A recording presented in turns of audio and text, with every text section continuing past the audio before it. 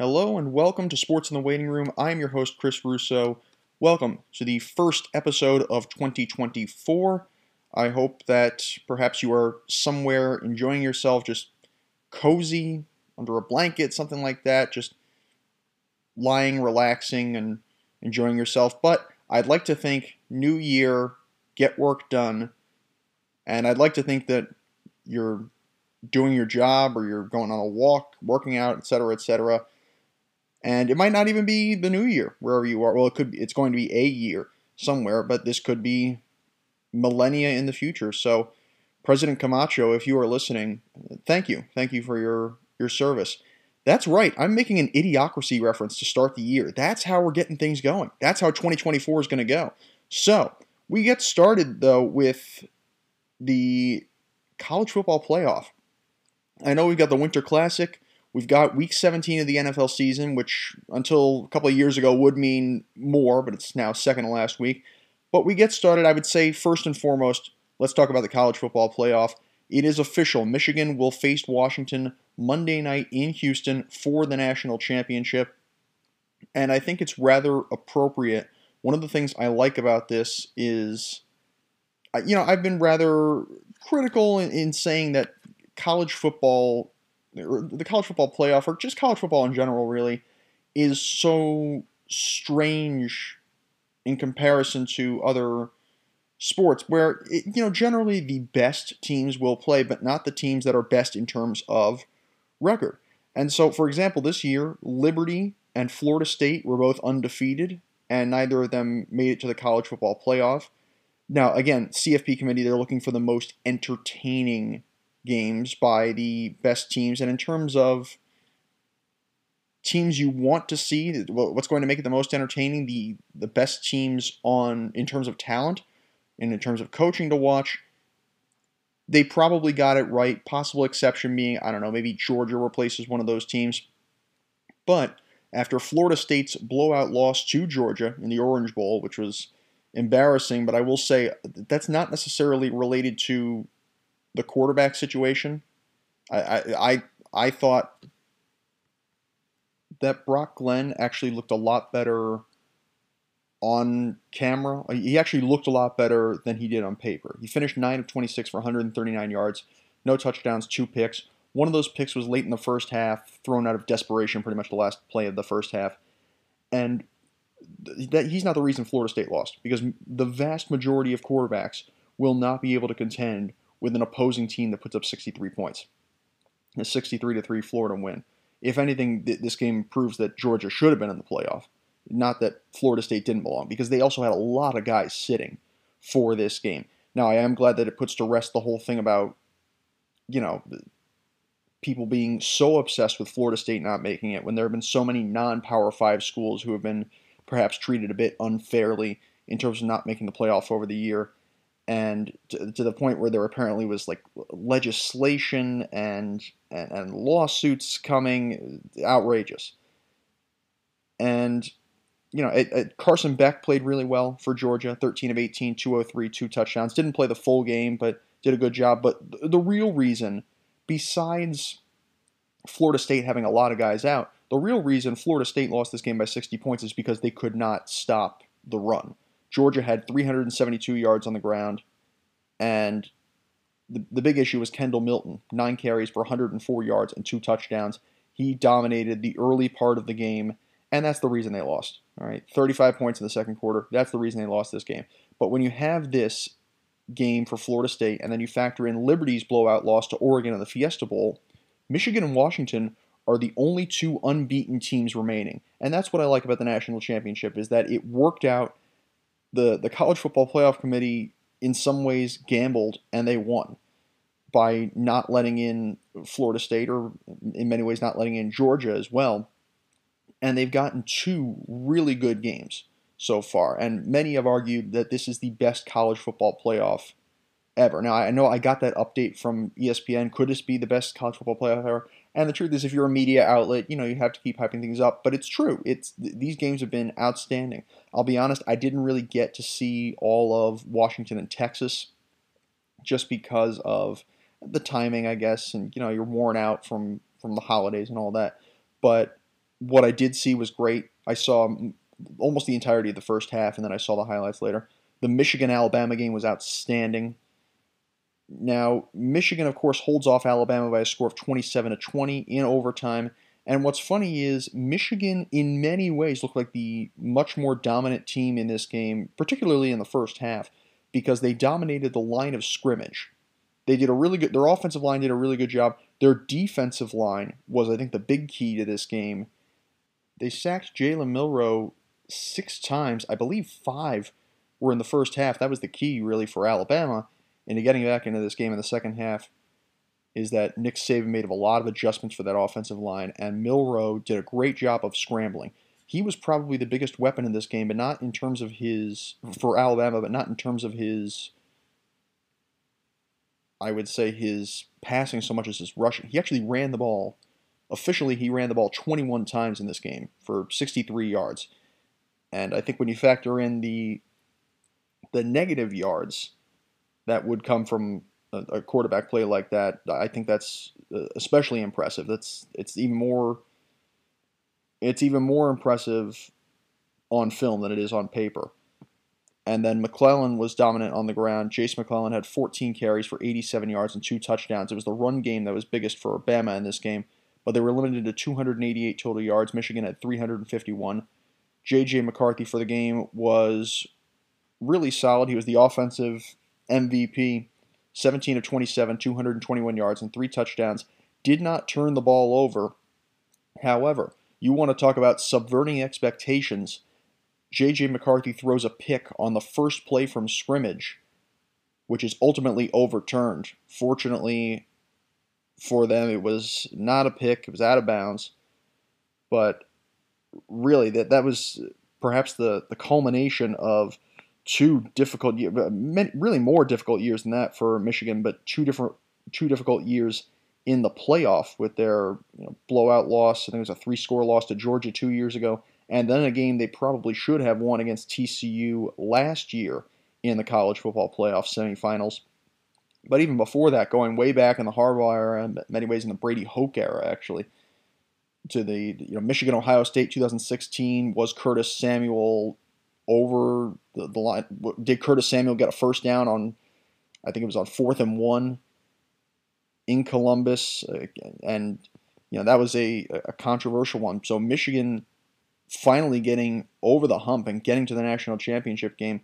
McCarthy ultimately did his job, and I think that play might have actually gotten him out of his head. So a lot of quarterbacks that will throw you off for the rest of the game.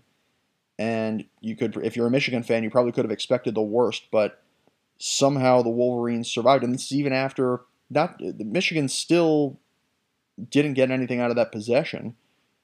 And then you have Samaj Morgan, who muffs the punt after Michigan's defense looks unbelievable on the opening drive.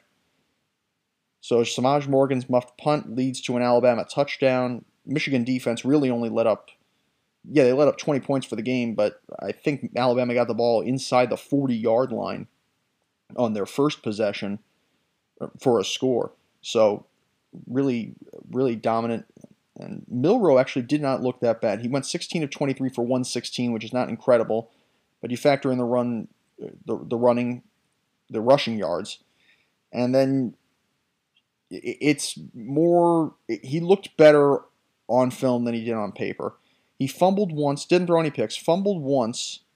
He looked good on the ground despite being stuffed at the line of scrimmage on the final play of the game. It was 4th and goal from the 3 to close the game. Ultimately, it was probably the right call by Saban to have him run. He was probably their biggest weapon. The run game was their biggest weapon offensively on the afternoon and into the evening at the Rose Bowl.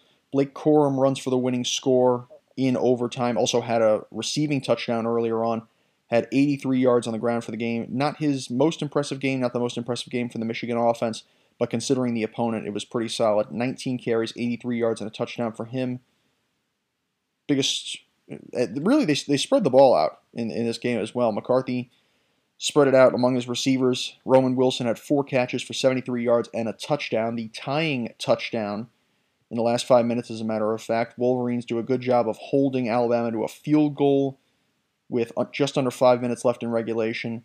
McCarthy leads them down the field, gave Milroe a little bit too much time. I think it was a minute 32 left on the clock as McCarthy hit Roman Wilson for the score. Wilson, in addition, had a play earlier on a tipped ball near the line of scrimmage. Wilson makes an unbelievable catch, potentially preventing an interception, getting a huge gain out of it for 29 yards. And you also have Tyler Morris, who had, I think it was like less than 10 catches for the season, and was not one of the guys about whom you talked the most. You talked the most probably about Rowan Wilson, talked about Cornelius Johnson, you talked about Samaj Morgan to an extent, you talked about Colston Loveland.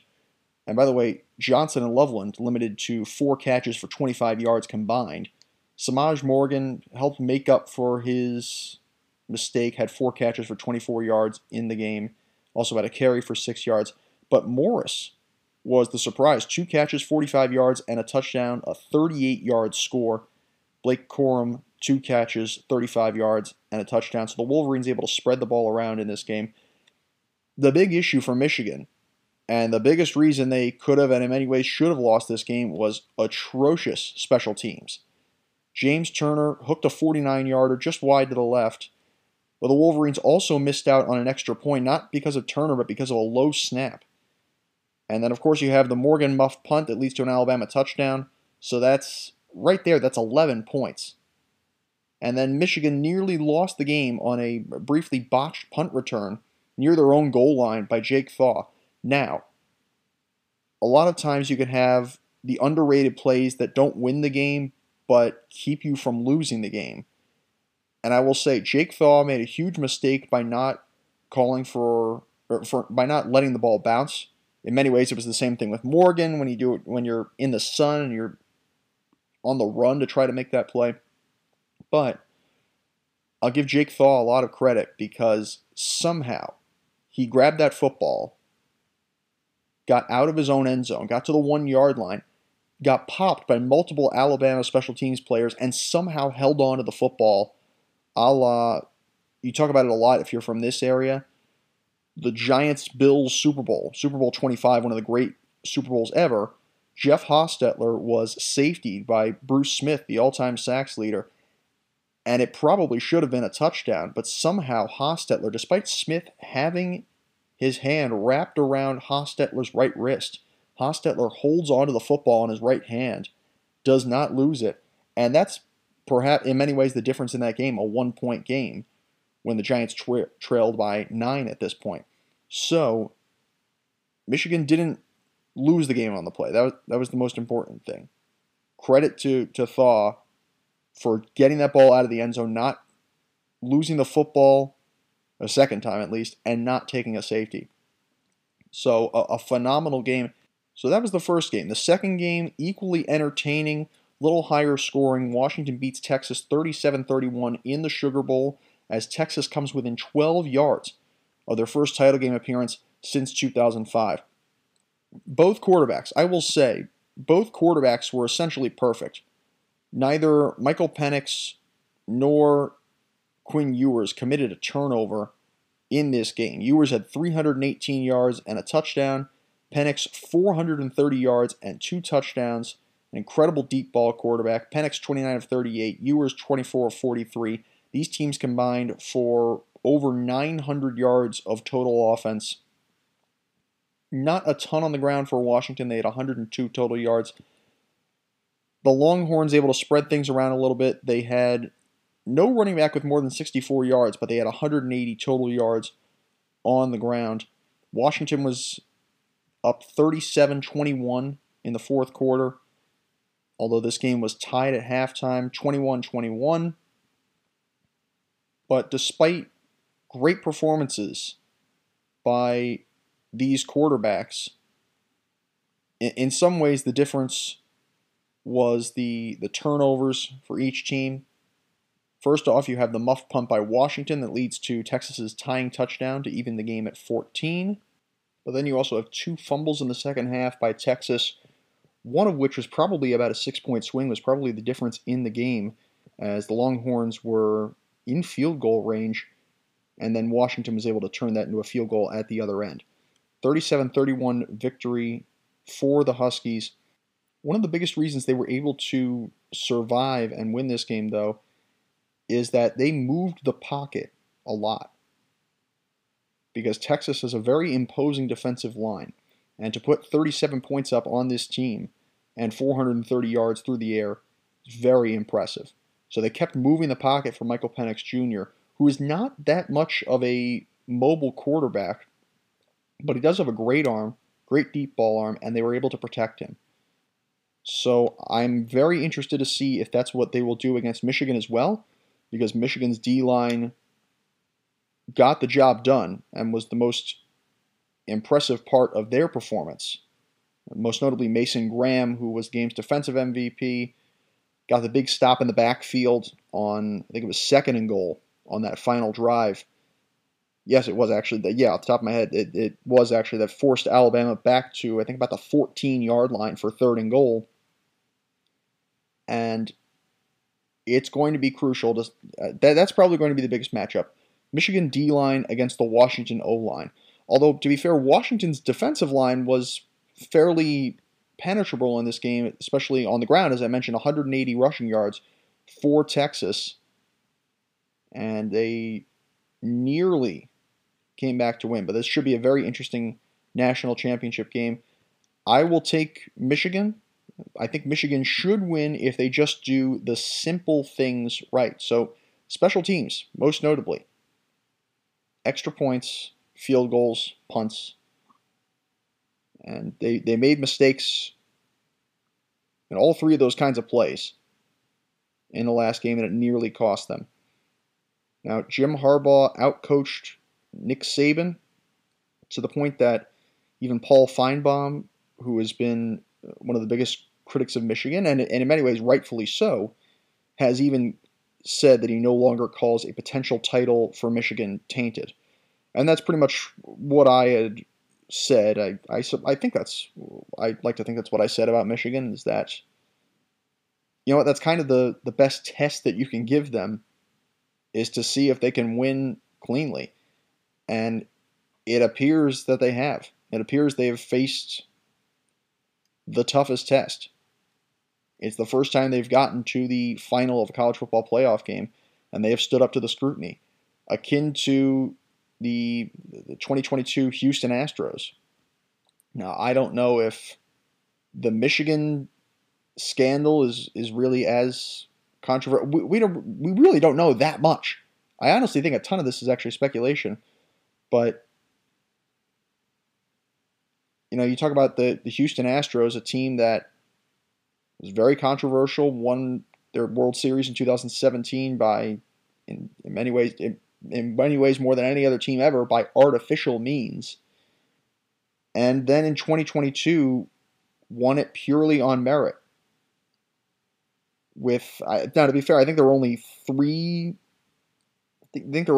players left in the lineup from that 2017 team.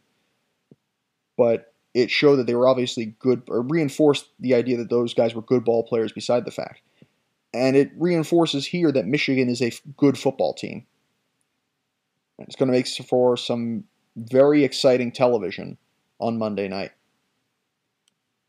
Now, we've talked about Monday. Let's talk about Sunday, and actually Saturday, for the NFL's 18th and final week of the regular season for 2023-2024. Now, as the AFC picture stands right now, it is the Ravens, Dolphins, Chiefs, Jags, Browns, Bills, and Colts, with the Texans and Steelers still with the opportunity to make the playoffs. Everybody else has been eliminated.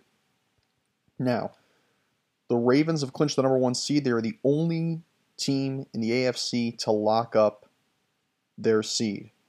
So they will finish with the best record in the conference and home field throughout the AFC playoffs. In my estimation, it's probably going to be, well, Jacksonville will probably stay at 4. They're playing at Tennessee on Sunday. Kansas City has clinched the AFC West.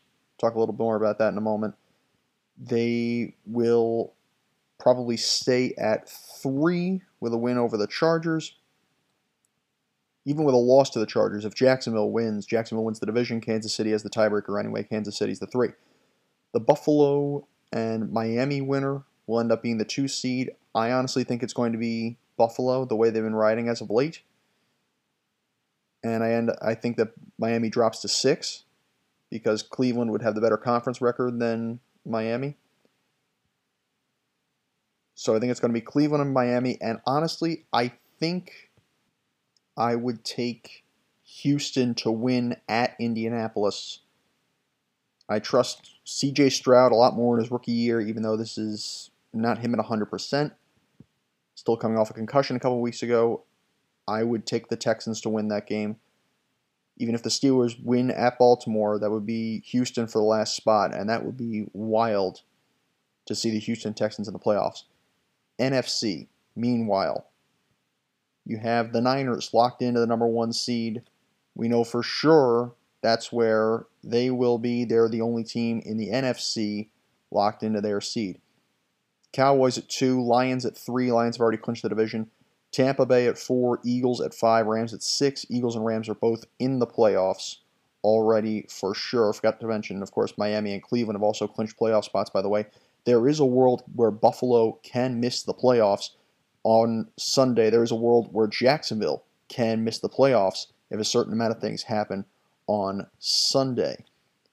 Eagles, Rams, and the Green Bay Packers currently the 7th and final seed.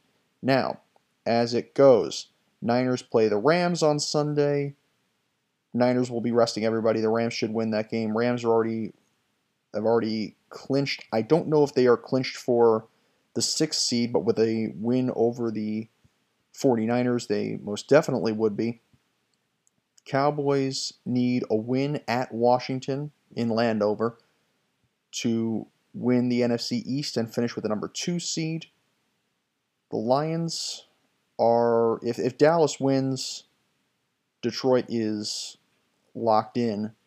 The only way Detroit gets the 2 seed is if the Lions, if the Lions win and the Cowboys and Eagles both lose, which is highly unlikely. But I wouldn't rule it out necessarily because Dallas lost to Washington last year on the road in a game that meant nothing for Washington, in a game where Dallas had the opportunity to still jump in the postseason standings. And then you also have the Eagles and the Giants. The Giants nearly beat the Eagles last week. The Eagles have underperformed, and the Eagles just lost to the Cardinals. I wouldn't rule that out either. Still highly unlikely, but I'm throwing it out there. Then you have Tampa Bay at 4, will be playing at Carolina, and still with a shot to make the playoffs on the outside looking in. Seahawks, Saints, Vikings, and Falcons all have an opportunity still to reach the playoffs. Some teams more likely than others, but none of those teams get in if Tampa Bay wins and if Green Bay wins. And those are very likely because the Buccaneers play at Carolina, worst team in the NFL this season. The Packers will be at home against the Bears. That is a winnable game, perhaps, for the Bears, but it is a game Green Bay probably should win. So I think it's probably going to be about the same after Sunday. It's probably going to be Niners, Cowboys, Lions, Bucks, Eagles, Rams, Packers, and that's probably what it ends up being. Now, going back into this past week, the Lions fall at the Cowboys 20-19 on Saturday, as Taylor Decker is called for an ineligible man downfield on the 2-point try. Brad Allen's officiating crew has been demoted, as it appeared Decker reported to him, though Allen claimed he reported on behalf of Skipper, his offensive line mate. Now, I can tell you that I don't know everything about the procedure of reporting eligible, but it seems highly unlikely, and we don't have any evidence to say that Decker did or did not report eligible. We only have his word, we have the team's word, we have Brad Allen's word, and the officiating crew's word. But it seems highly unlikely that a player would report that another teammate is reporting eligible, that he would report on a player's behalf. So that doesn't really make much sense to me. And the Lions may have been robbed of this game, which could have serious playoff implications. Lions are already in. They've already clinched the division. This also hurts the Eagles. Now, the Eagles also dug their own grave by losing to the Cardinals. but it's something that makes a huge difference, and that's why the demotion took place. Now, neither of these teams really impressed me that much in this game. Dallas could not seem to run the ball yet again. They were limited to 61 yards on the ground. Dak Prescott went 26 of 38, 345, 2 touchdowns and a pick. However, the Cowboys are too reliant on CeeDee Lamb. 13 catches, 227 yards and a touchdown. Remarkable game and a remarkable season for CeeDee Lamb as he surpasses Michael Irvin for most receptions, receiving yards in a season for the Dallas Cowboys, and he did so in the 16-game stretch under which Michael Irvin would have done it. But the Cowboys are not a deep team at receiver, in my opinion. Brandon Cooks has been, okay. He had 5 catches for 60 yards and a touchdown in this game, but if you contain CeeDee Lamb, you contain the entire Cowboy offense, in my opinion. Tony Pollard was limited to 16 carries for 49 yards in this game. Jared Goff, not that impressive. He threw for 271 and a touchdown, but he also threw 2 picks. That was a huge difference. The team, Jahmyr Gibbs only had 43 yards on 15 carries. And so the Lions ran the ball a lot, but they didn't necessarily run it that well. And they turned the ball over, obviously. And then on top of that, there's the divisive call even to go for it if you're Dan Campbell and the Lions. Sam Laporta also had a big drop. Neither of these teams looked that impressive to me in this game. I still think the Niners are far and away the team to beat in the NFC, and the Eagles only ruined their standing both literally and metaphorically this week. However, I will say something happened this week that was long overdue, and that was Jimmy Johnson being rightfully inducted into the Cowboys Ring of Honor. Jimmy Johnson, who was so integral to the Cowboys' success, and it's funny, there is a line from draft day, and I don't know if this is the exact line, but the essence of it is Dennis Leary's head coach character is talking about how he won a championship, and I don't remember if they say he was in Dallas, but Kevin Costner is, GM. Essentially, his response is, "Oh yeah, you did a great job of babysitting that team."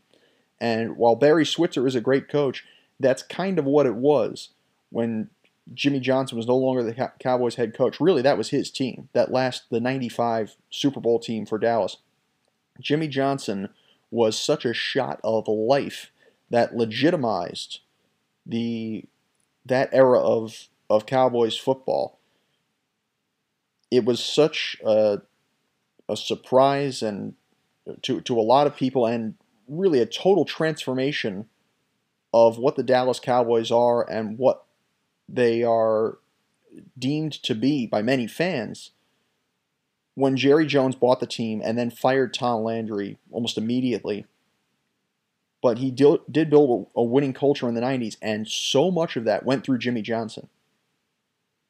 There is a reason why that team was so successful, and it's not just because of Emmitt Smith or Michael Irvin, Troy Aikman, Larry Allen, and any number of players on that team, Deion Sanders later on, any number of players on that team. Jimmy Johnson was so important, and the fact that it has taken them, 28 years, 29 years, whatever it is, since he was their head coach to do that is outrageous. But it was truly a homecoming for him, and rather appropriate. Now, another significant thing, not as big, but Corey Webster, who last played nearly a decade ago, retired as a Giant this week. Now, rather underappreciated cornerback, not a Hall of Fame coach like Jimmy Johnson is, but rather underappreciated corner in 9 seasons, all with the Giants, helped lead them to 2 Super Bowls, was really picked on early in the 2007 season when the Giants ended up winning the Super Bowl, later on, of course, upsetting the undefeated Patriots.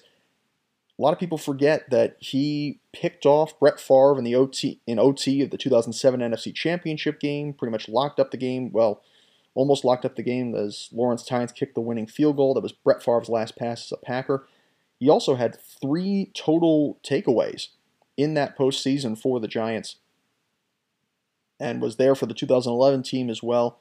Was actually a very solid corner and was, a lot of people remember Randy Moss catching the touchdown to put the Patriots in front in the fourth quarter of that Super Bowl. Corey Webster slips on that play, but ultimately was a huge piece of containing a very dominant Patriot receiving corps. And the same went 4 years later, as a matter of fact. So rather significant as he was honored by the Giants before the game, a game that they ultimately lost to the Rams by a score of 26-25. The Rams clinched a playoff spot for the first time in 2 years, going back to their Super Bowl championship season of 2021. They reached the postseason by virtue of the win and the Seahawks loss. Mason Crosby signed off the Giants practice squad, missed a field goal wide left by, honestly, probably about a foot. And it's interesting because the Giants played this game fairly evenly with the Rams. And if you think about it, they were about 3 yards from the playoffs this year. They had the 4th and 1 against the Jets and the narrowly missed field goal. They should have had they screwed up against Buffalo where they should have had a field goal before halftime, and then they mismanaged the clock. And then, of course, they were stopped at the 1-yard line to end the game. And then less than a yard from beating the Rams based on how close the Crosby field goal was. And if you put all 3 of those together, they'd be 8-8. With the tiebreaker over the Rams, they'd be in the playoffs right now. And so it's funny. It's a Giant team that is not as far off as you might think, but just a bizarre way to lose. In the AFC, you had a wild game as the Browns clinched their 3rd playoff berth this millennium. The 2nd, by the way, under Kevin Stefanski. He's the first Browns head coach to lead the team to the playoffs more than once since Marty Schottenheimer. Speaking of long overdue, that's a guy who should be in the Hall of Fame, the late great Marty Schottenheimer, who led the Browns to 2 AFC championship games, led I think 4 different teams to the playoffs, and is so underappreciated. But that is great company for Kevin Stefanski, who should be in high consideration for Coach of the Year, spending most of the year without Deshaun Watson, of course, managing several different quarterbacks and a dominating defense, going without Nick Chubb for most of the year. But a Browns team that rode to victory and could be dangerous in the playoffs if they do it right. Joe Flacco went 19 of 29 for 309 yards, 3 touchdowns, and a pick. Trevor Siemian, 32 of 45, 262, and a touchdown, but he threw a pick 6 that helped lock. This game was over by halftime for Cleveland, a 37-20 win. Cleveland, it looks like, will be, I think they're locked in the 5 seed, following the Ravens clinching the 1 seed, thereby clinching the AFC North. The Browns, in some ways, with a de facto bye week, sort of the poor man's bye week, as they are locked into that 5 seed. They will play at either Jacksonville or Indianapolis. If you're Cleveland, you'd rather go to Indianapolis, 1, because it's closer and you'll get a lot more fans on the road there. But 2, I think they're a more beatable team. But it looks like if the Jaguars don't beat the Titans, that's on them. But the Browns should be playing at the Jaguars. And that is a winnable game because Jacksonville has struggled as of late. I still don't think Trevor Lawrence is at 100% after that Bengal game. I don't know how you can have an injury like that and be at 100%. Not to mention, he's also suffered some head injuries as of late. And Myles Garrett and the Cleveland defense are about as dominant as any team on that side of the ball. So that is a game. The Cleveland Browns can make some noise in the playoffs. They've beaten the Ravens this year. They've beaten the Niners this year. And right now it seems like the consensus is those are the 2 best teams in football and should be the teams that represent their respective conferences. But we shall see. By the way, the Jets are releasing Dalvin Cook, who is restructuring his contract to forfeit remaining guarantees. He is doing so he can be waived and perhaps sign with another team. It's an experiment that did not work for the Jets. Look, if Aaron Rodgers is a quarterback, I don't know if it does, but it is just a moment that has passed.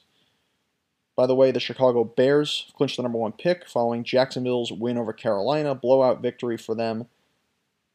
And of course, the Jags, all they need to do is beat the Titans in order to clinch the division. The Niners clinched the 1 seed with a win at Washington, and the Eagles' surprising loss to the Arizona Cardinals. I had said before the week I would not be surprised if the Cardinals win in Philadelphia because they are the Lions. They are the Lions from 2 years ago.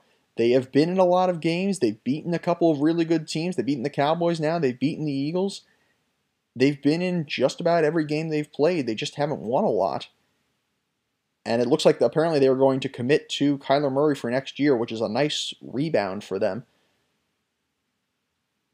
But the Cardinals are a team that is quietly on the rise. They've got a culture change there with Jonathan Gannon. It looks like they're going to commit to Kyler Murray again. And that's a team that's made a bit of a renaissance. I keep an eye on them for next year. Within 2 years, I am betting that the Arizona Cardinals will be in the playoffs. I'm going to bet that right now. They got to get the draft right, but that's what I think is going to happen. However, the Eagles have no excuse to lose to the Arizona Cardinals and let up, 35 points? You let up 35 points to the Arizona Cardinals, and you're the Eagles defense, you have a problem. And I still think the Eagles are probably the second best team in the conference behind the 49ers. If they get things right, that's what it is in my opinion. But they're going to have to figure things out. And odds are, unless the Cowboys really blow it, odds are the Eagles are going to have to go and play on the road. Even the NFC South game is not a given. Because Baker Mayfield has played well as of late. Tampa Bay could make it a game with the Eagles if that's what happens. Or even if it's somehow not Tampa Bay, maybe it ends up somehow being the Saints. That's another game that is perhaps losable. Those games are not gimmies. And then the Eagles would have to go to Santa Clara around early, probably. I mean, perhaps you even end up in Arlington or Detroit. Who knows? But that's what it looks like. And you know what? It's not a given, I would say, that even the Eagles win this week. Because the Giants made it close. Giants made it close a couple of weeks ago. The Eagles can only really beat themselves, in my opinion, but the Giants kept it close. And so there is trouble brewing in Philadelphia. This is a team that looked destined to get back to the NFC Championship game, and a team that had Super Bowl aspirations from the start. They very well could still win the whole thing, but they are making the road much tougher for themselves. And I think people really need to realize that this is a secondary that's struggled. This is a secondary that hasn't really been good for a while. And even the D-line has struggled to contain the run. You can run all over the Eagles as of late. It's weird, but apparently it's possible. And so you got to take a big look at that.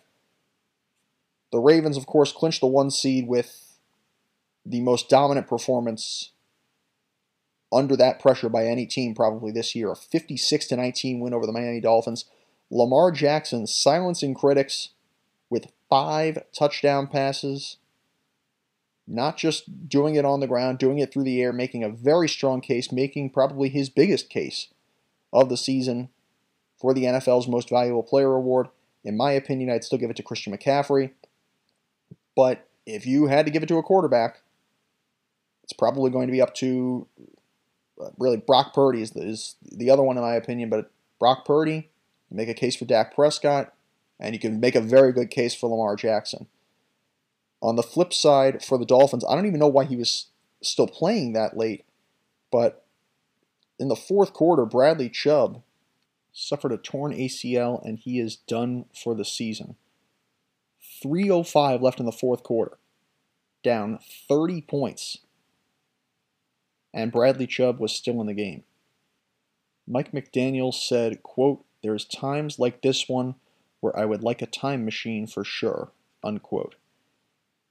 Huge mistake leaving him out on the field, leaving any of your starters really out on that field in what turned out to be a 37-point victory for the Baltimore Ravens. The Miami Dolphins were perhaps in some ways, their biggest potential kryptonite. But Tua Tagovailoa threw 2 picks. The Ravens had 491 yards of total offense. And they were just absolutely dominant in this game. Lamar Jackson had a perfect passer rating. Even Tyler Huntley threw a touchdown late in this game. So the Ravens lock up the number 1 seed. The Dolphins now leave themselves susceptible to a wild card spot with a loss to Buffalo this upcoming week.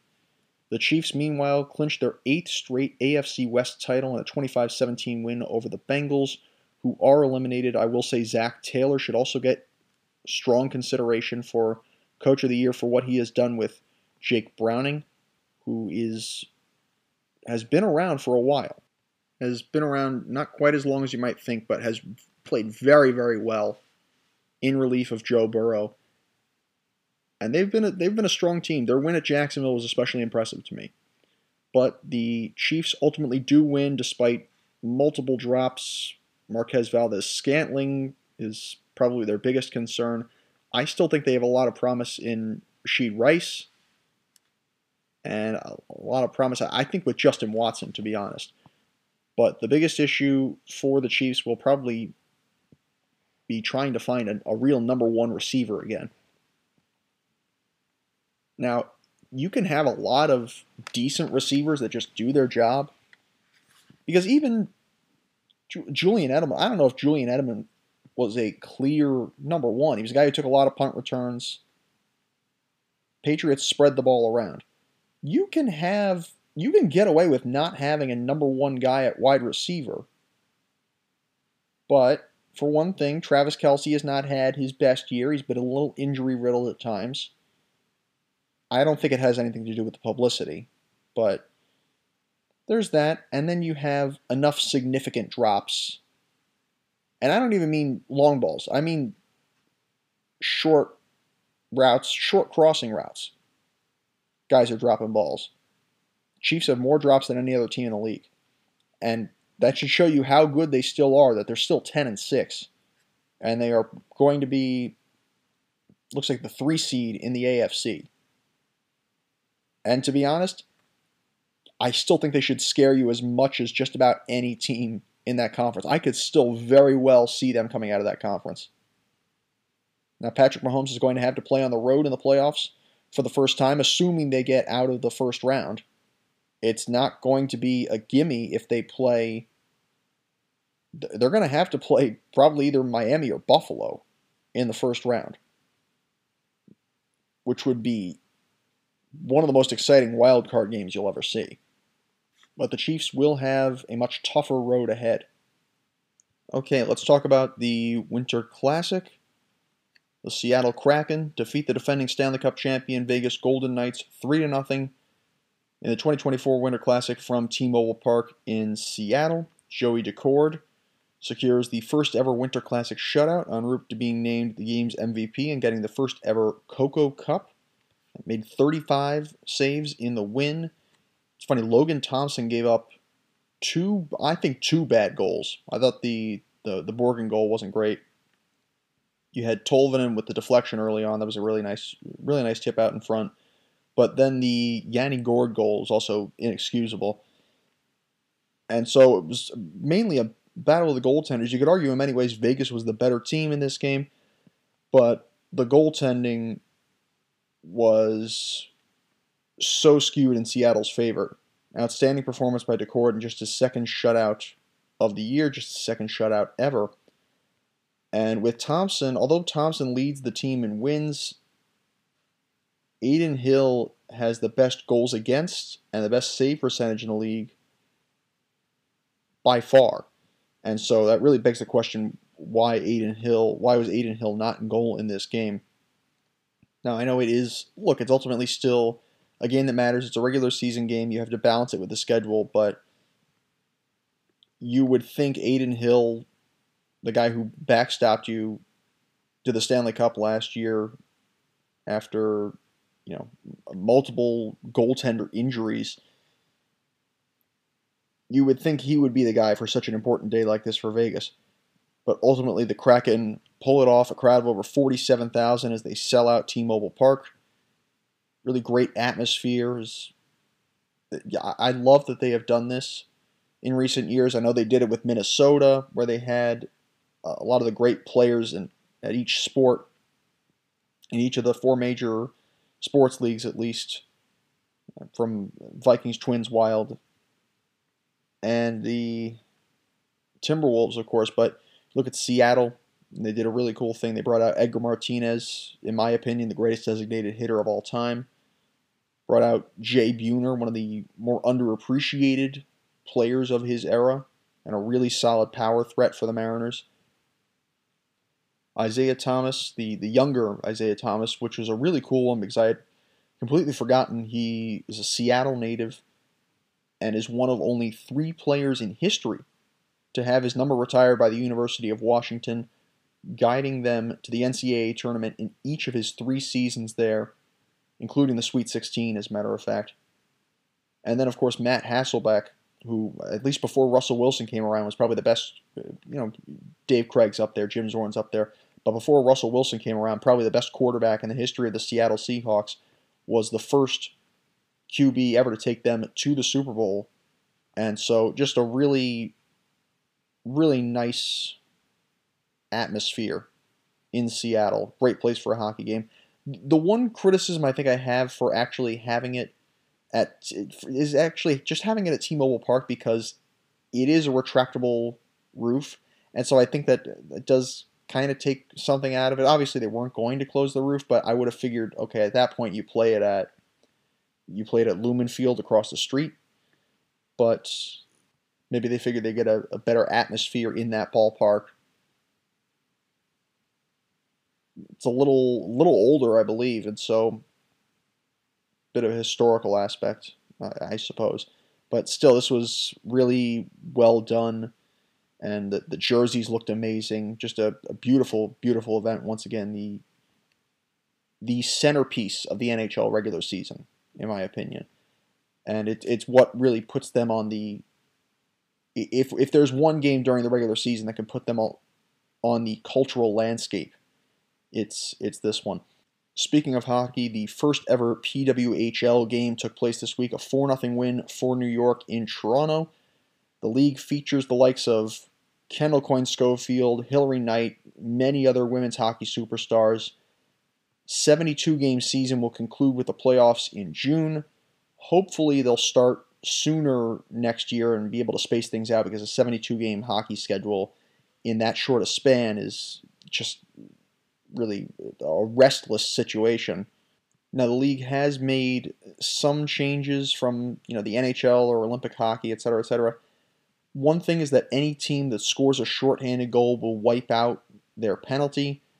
I'm personally not a huge fan of, I think, that rule change and a couple of rule changes, because I honestly just love the game the way it is. I'm a bit of a purist. The same goes for a lot of other sports for me. And it's not that it's any less interesting with women. I love watching women's hockey. But you know what? I'll give them credit, because it is a way to stand out. And that's what the league is looking to do. That's what's happened with the XFL and USFL, which are now merging.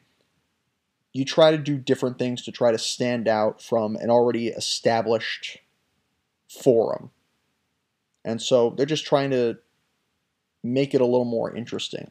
But I really hope this league is successful. We really need a good, successful professional women's hockey league, because the way the WNBA has succeeded and the way other women's sports leagues have succeeded, hockey really deserves that. Hockey especially deserves that.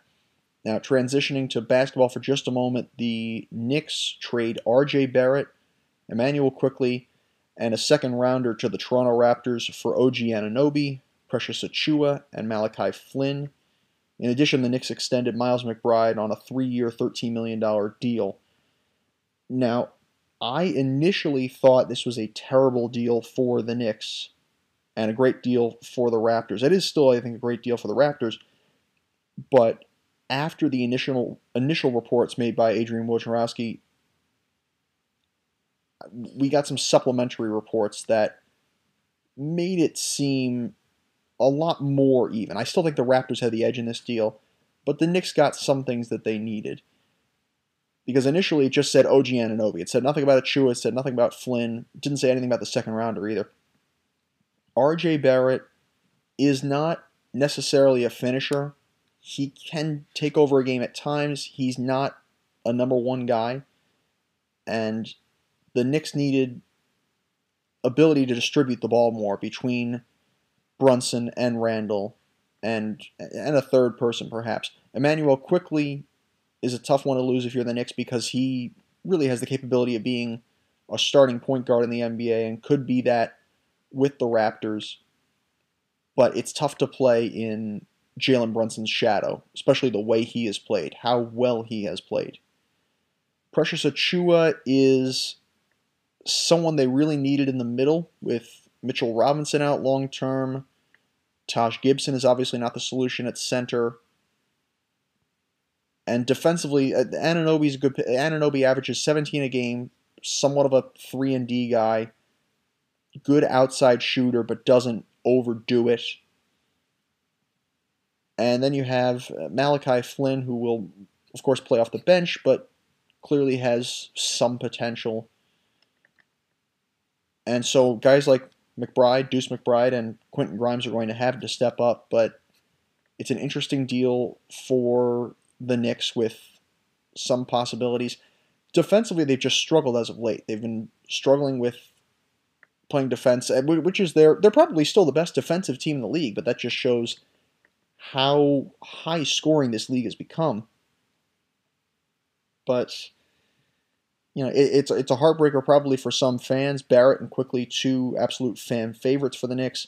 For the Raptors, they get a guy who can really drive the lane in RJ Barrett, really good young presence, good outside shooter that should add on to that really number one star presence of Pascal Siakam. And then Emmanuel Quickley will be able to provide some more outside shooting and really just a real spark off the bench. Those are two guys that are a little different in size, perhaps, a little different in position, but two guys I think with a similar skill set in Barrett and Quickley. And so I think it's a mutually pretty good deal for these two teams. The Raptors did, however, fall to the Detroit Pistons, who, in doing so, ended the longest, or tied for the longest, losing streak in the Big Four sports, 28 games long. And so really important for the Pistons and the city of Detroit in terms of just pride to be able to finish that streak before it broke the record. That's not a record you want to take pride in or break. But they talked about the Browns having the I think it was still an 0-16 season and them throwing the parade for them. This is especially one that you're not going to be happy with this one. Moving on to baseball, there were a couple of signings, a couple of deals made this week. Lucas Giolito signs a 2-year deal with the Red Sox. He has an opt-out clause after this season. The Sox also traded Chris Sale to the Braves for Vaughn Grissom. That is a deal that could be mutually beneficial. The Braves trying to add Sale to the rotation. Giolito might have to be the anchor for a not particularly strong Red Sox starting five. But it's a gamble. It's a gamble for both of these teams. Two guys. Giolito was outstanding 2 years ago and just fell off this season. Chris Sale did record over 100 innings in a bounce-back year for Boston. Wasn't incredible in terms of numbers, except for, I think, the amount of innings he was able to throw. But it's a gamble. It's a gamble for the Red Sox. It's a gamble for the Braves. And it's a gamble that could very well pay off. I think the Sale deal it's a gamble because of his injury history, but considering what he did for Boston in 2018 and what he did this past year in a bounce-back season, that's a deal that could work, I think, even more for them. Frankie Montas, by the way, signs a 1-year, $16 million deal with the Reds. I speak about it from a local angle. You think about pitchers in particular who just did not shine in New York. And you think about Sonny Gray was one of them, who was with the Reds and with Oakland, didn't pitch that well with the Yankees, but then you look at a Cy Young worthy campaign in Minnesota, and you look at Montas, who I didn't think this was a good deal for the Yankees in the first place, for them to even trade for him, but they needed something in the rotation, obviously. But some guys have left the Yankees after struggling and gone on to pitch better in smaller markets. And maybe it's just in their DNA that they just cannot stand up to that pressure. And so Cincinnati is a team that's on the rise. That could be a good landing spot for him. Plus, he goes back to the NL Central for Montas. And $16 million for what he's been at times, that's worth the gamble for Cincinnati. That does it for us this week. Thank you so much for your time. Welcome to 2024. Keep up to date with us on my Facebook and X pages.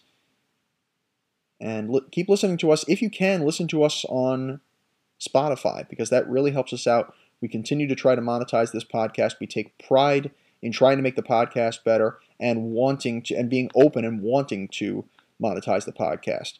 So thank you very much for your time, and we will see you once again on Sports in the Waiting Room.